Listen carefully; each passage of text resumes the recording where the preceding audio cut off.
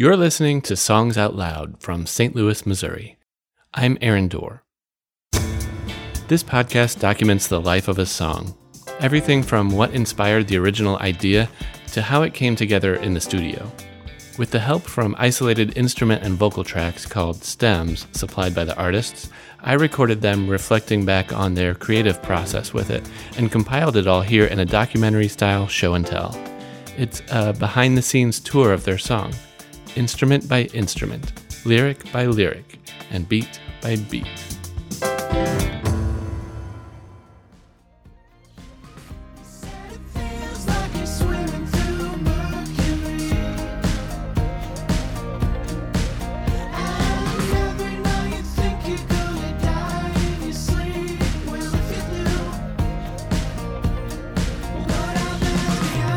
The new single from alternative rock band Foxing was released approximately 10 days before it was released.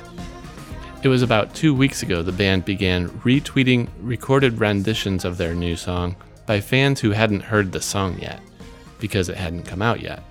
But we had found out the song's chords and lyrics could be uncovered by completing a round of clever text-based gameplay on the band's album release site drawdownthemoon.org.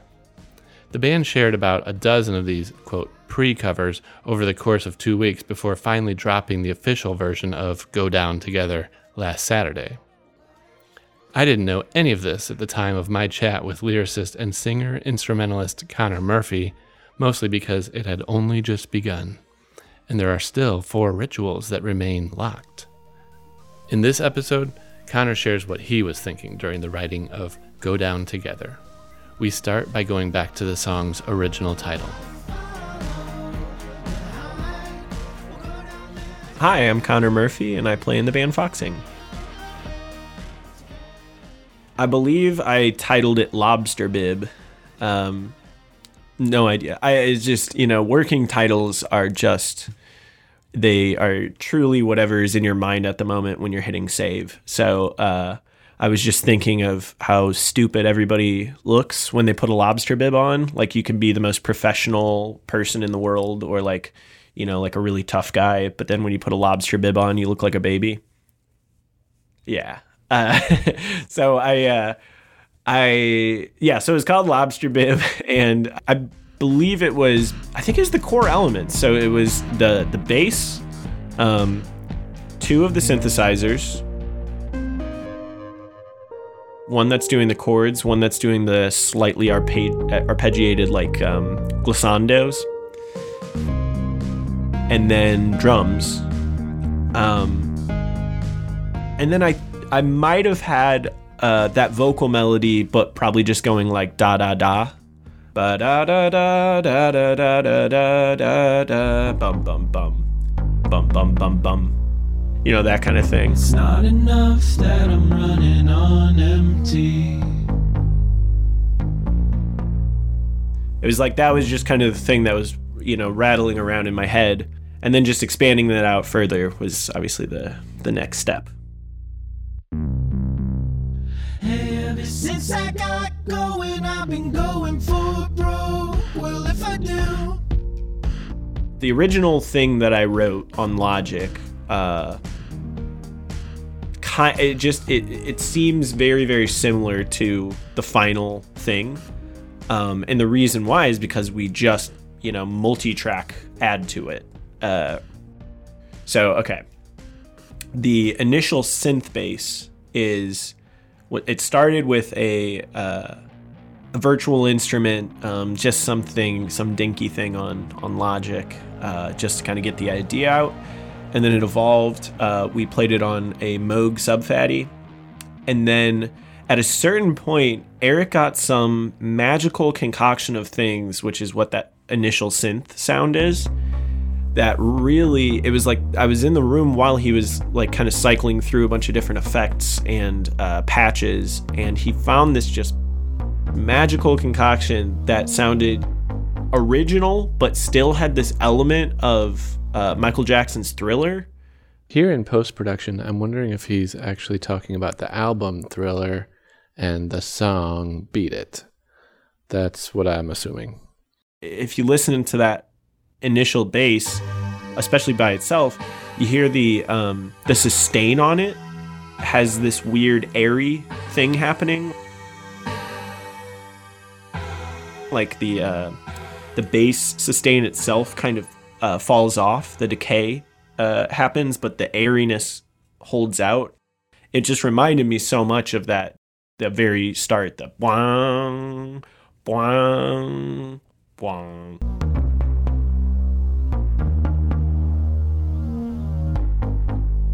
Because again, it doesn't actually sound like that Thriller bass, but it has like just the airy sustain of that, which I love.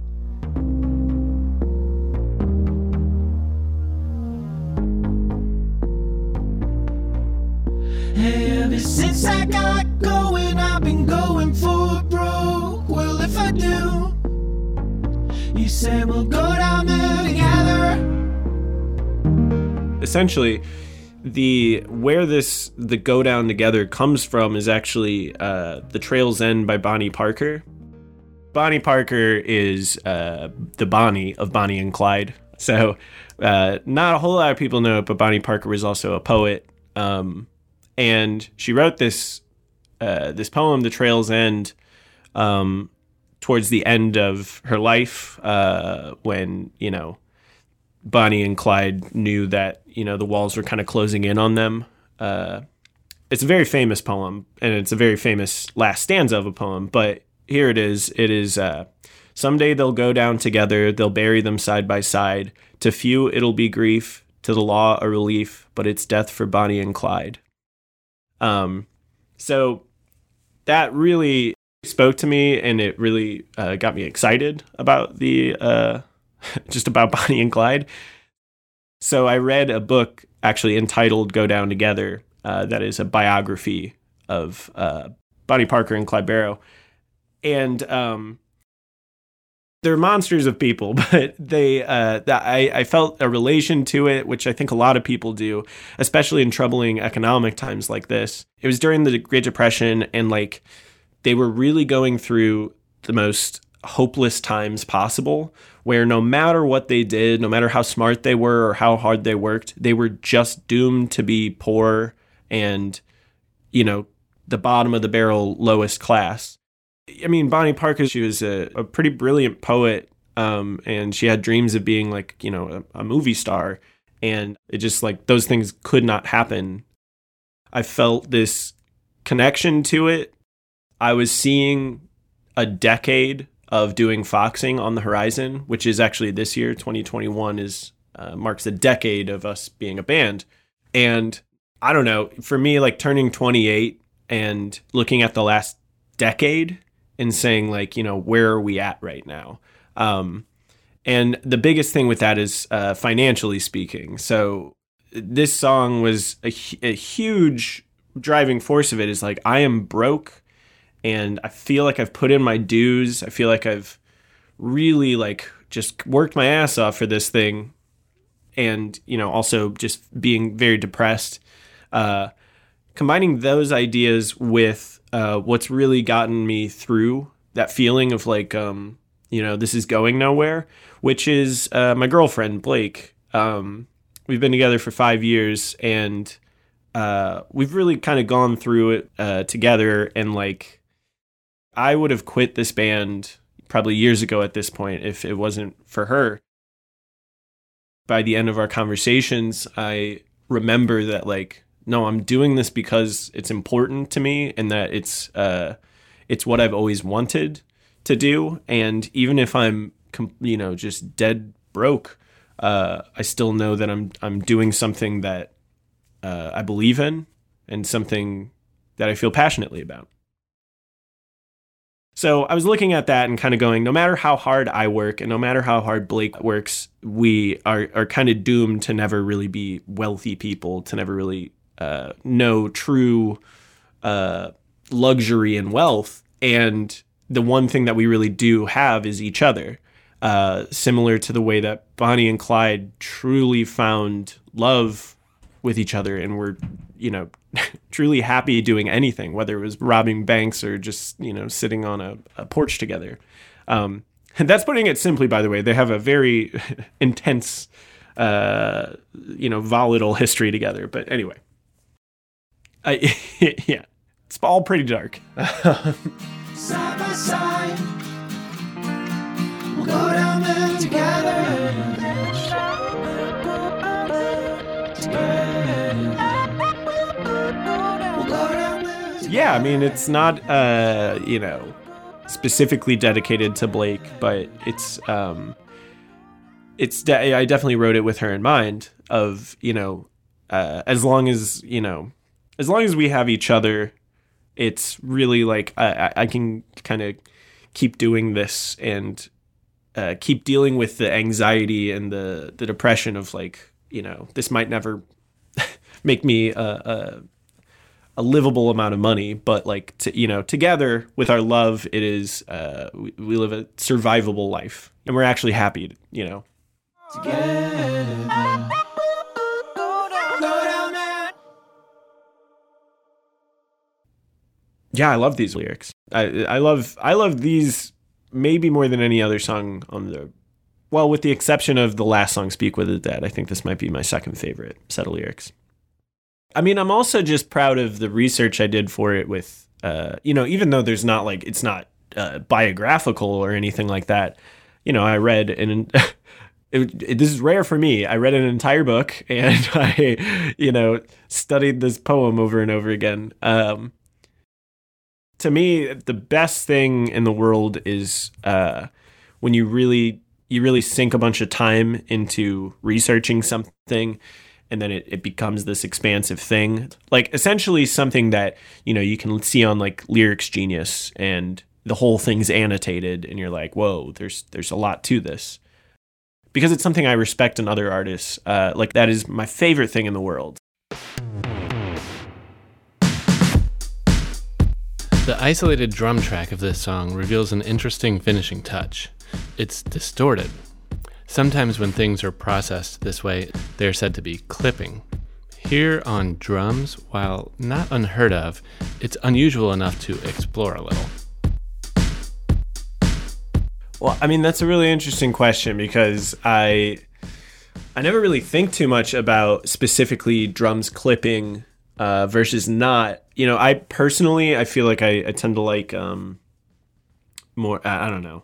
I tend to like softer kind of indie rock stuff, like, Belle and Sebastian or the No Twist or something.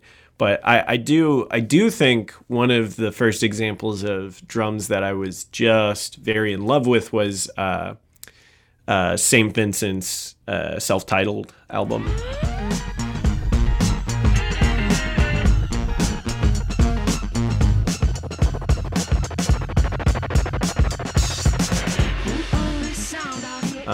I'm thinking specifically about Rattlesnake. That song, there is so much of that song is so slammed compression-wise. And there's also just quite a bit of, there's a lot of effects going on. John Congleton mixed that, and he also mixed this album, Draw Down the Moon. So that's a really interesting way of thinking about it, because, he definitely, that is a style of mixing, or there's just a lot to love about that whole record. But the drums and bass really, really stick out. And I think it's because it is also slammed.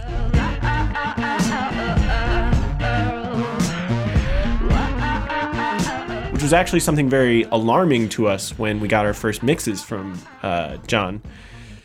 Because it was really the first time we had heard drums and bass come out so far to the forefront.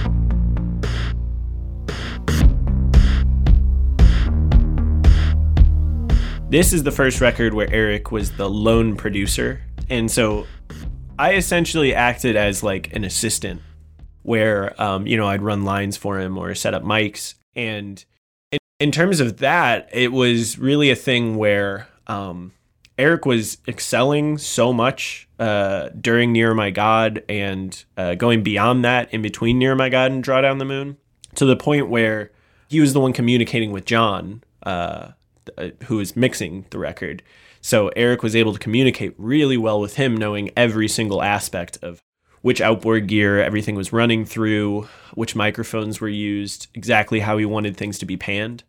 As far as writing goes, we were very collaborative.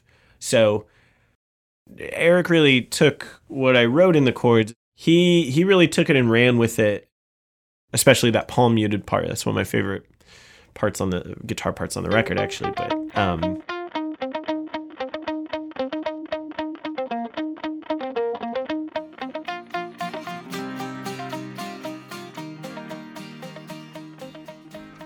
the way Eric writes is very different from the way I write, and usually I start from a vocal melody, whereas Eric starts from something like conceptual, like I want to make, and I'm not even trying to put words in Eric's mouth or anything, but it's more experimental because he comes from a more learned background.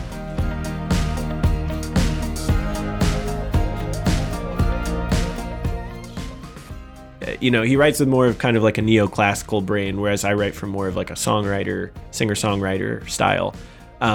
So when he does that, a lot of times he brings me things that I either the rhythm or the tempo or the key is just something's, or a combination of those things is something that I just can't make anything to.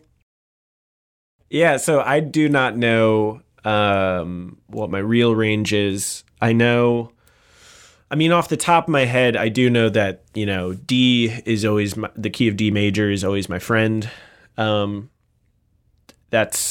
just one thing that we always know. Like Eric specifically knows if he writes something in D major that I'll be able to do something with it. And now let's hear the complete finished song. This is Go Down Together.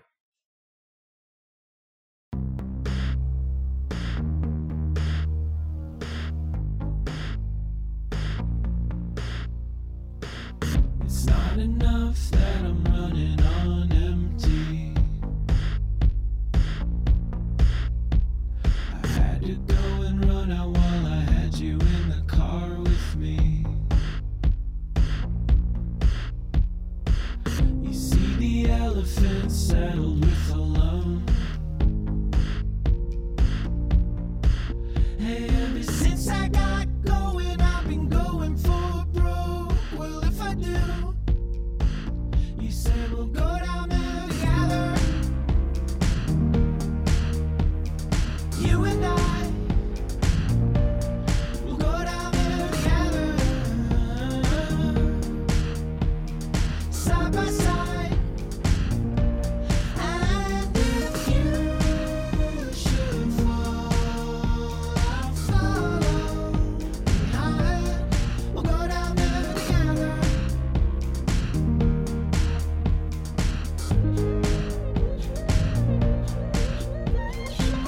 It's not enough that you're wrestling yourself. But your friends talk shit.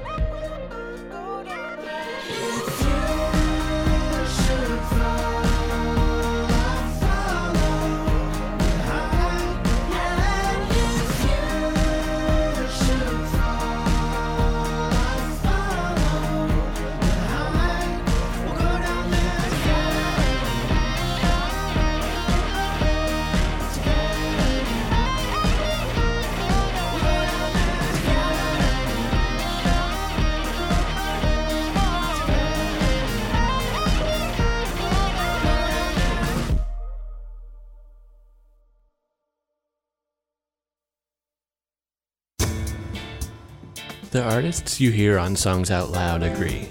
Your digital music and merchandise purchases from their websites or even places like Bandcamp are among the most direct ways you can support them. This is the third episode of Season 1 for Songs Out Loud, and it's been really fun making these. I'm so grateful to the very busy Foxing team for all their permissions here, and Connor especially for his sincerity sharing his artistic vision and personal headspace with me. Songs Out Loud is produced, engineered, and mixed by me, Aaron Dorr. But I got the idea to do this from my favorite music podcast, Song Exploder, over at Radiotopia and PRX, hosted by Rishikesh Hirway, and you should definitely be subscribed there too. Till next time.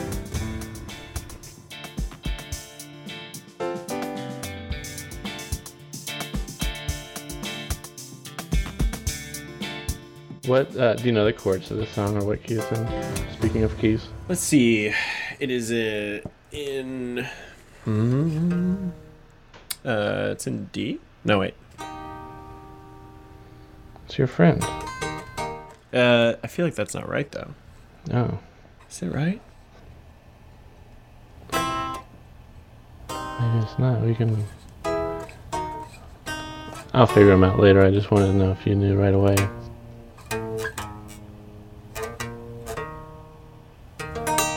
Yeah, it should be D. Mm-hmm. Unless this guitar's out of tune. No, that sounds right. So key of D major. Or B minor. Wait, am I wrong here? Why? You want me to play it again? Yeah.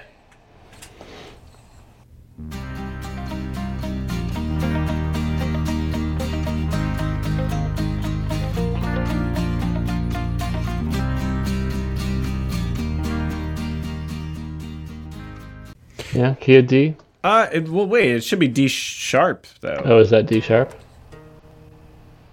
Yeah, I think Was my it? guitar is just out of tune by a half step. Oh, what the hell? Oh, it's pretty bad. Oh, crap. Oh, yeah, that's D sharp. Okay, so, that's fun.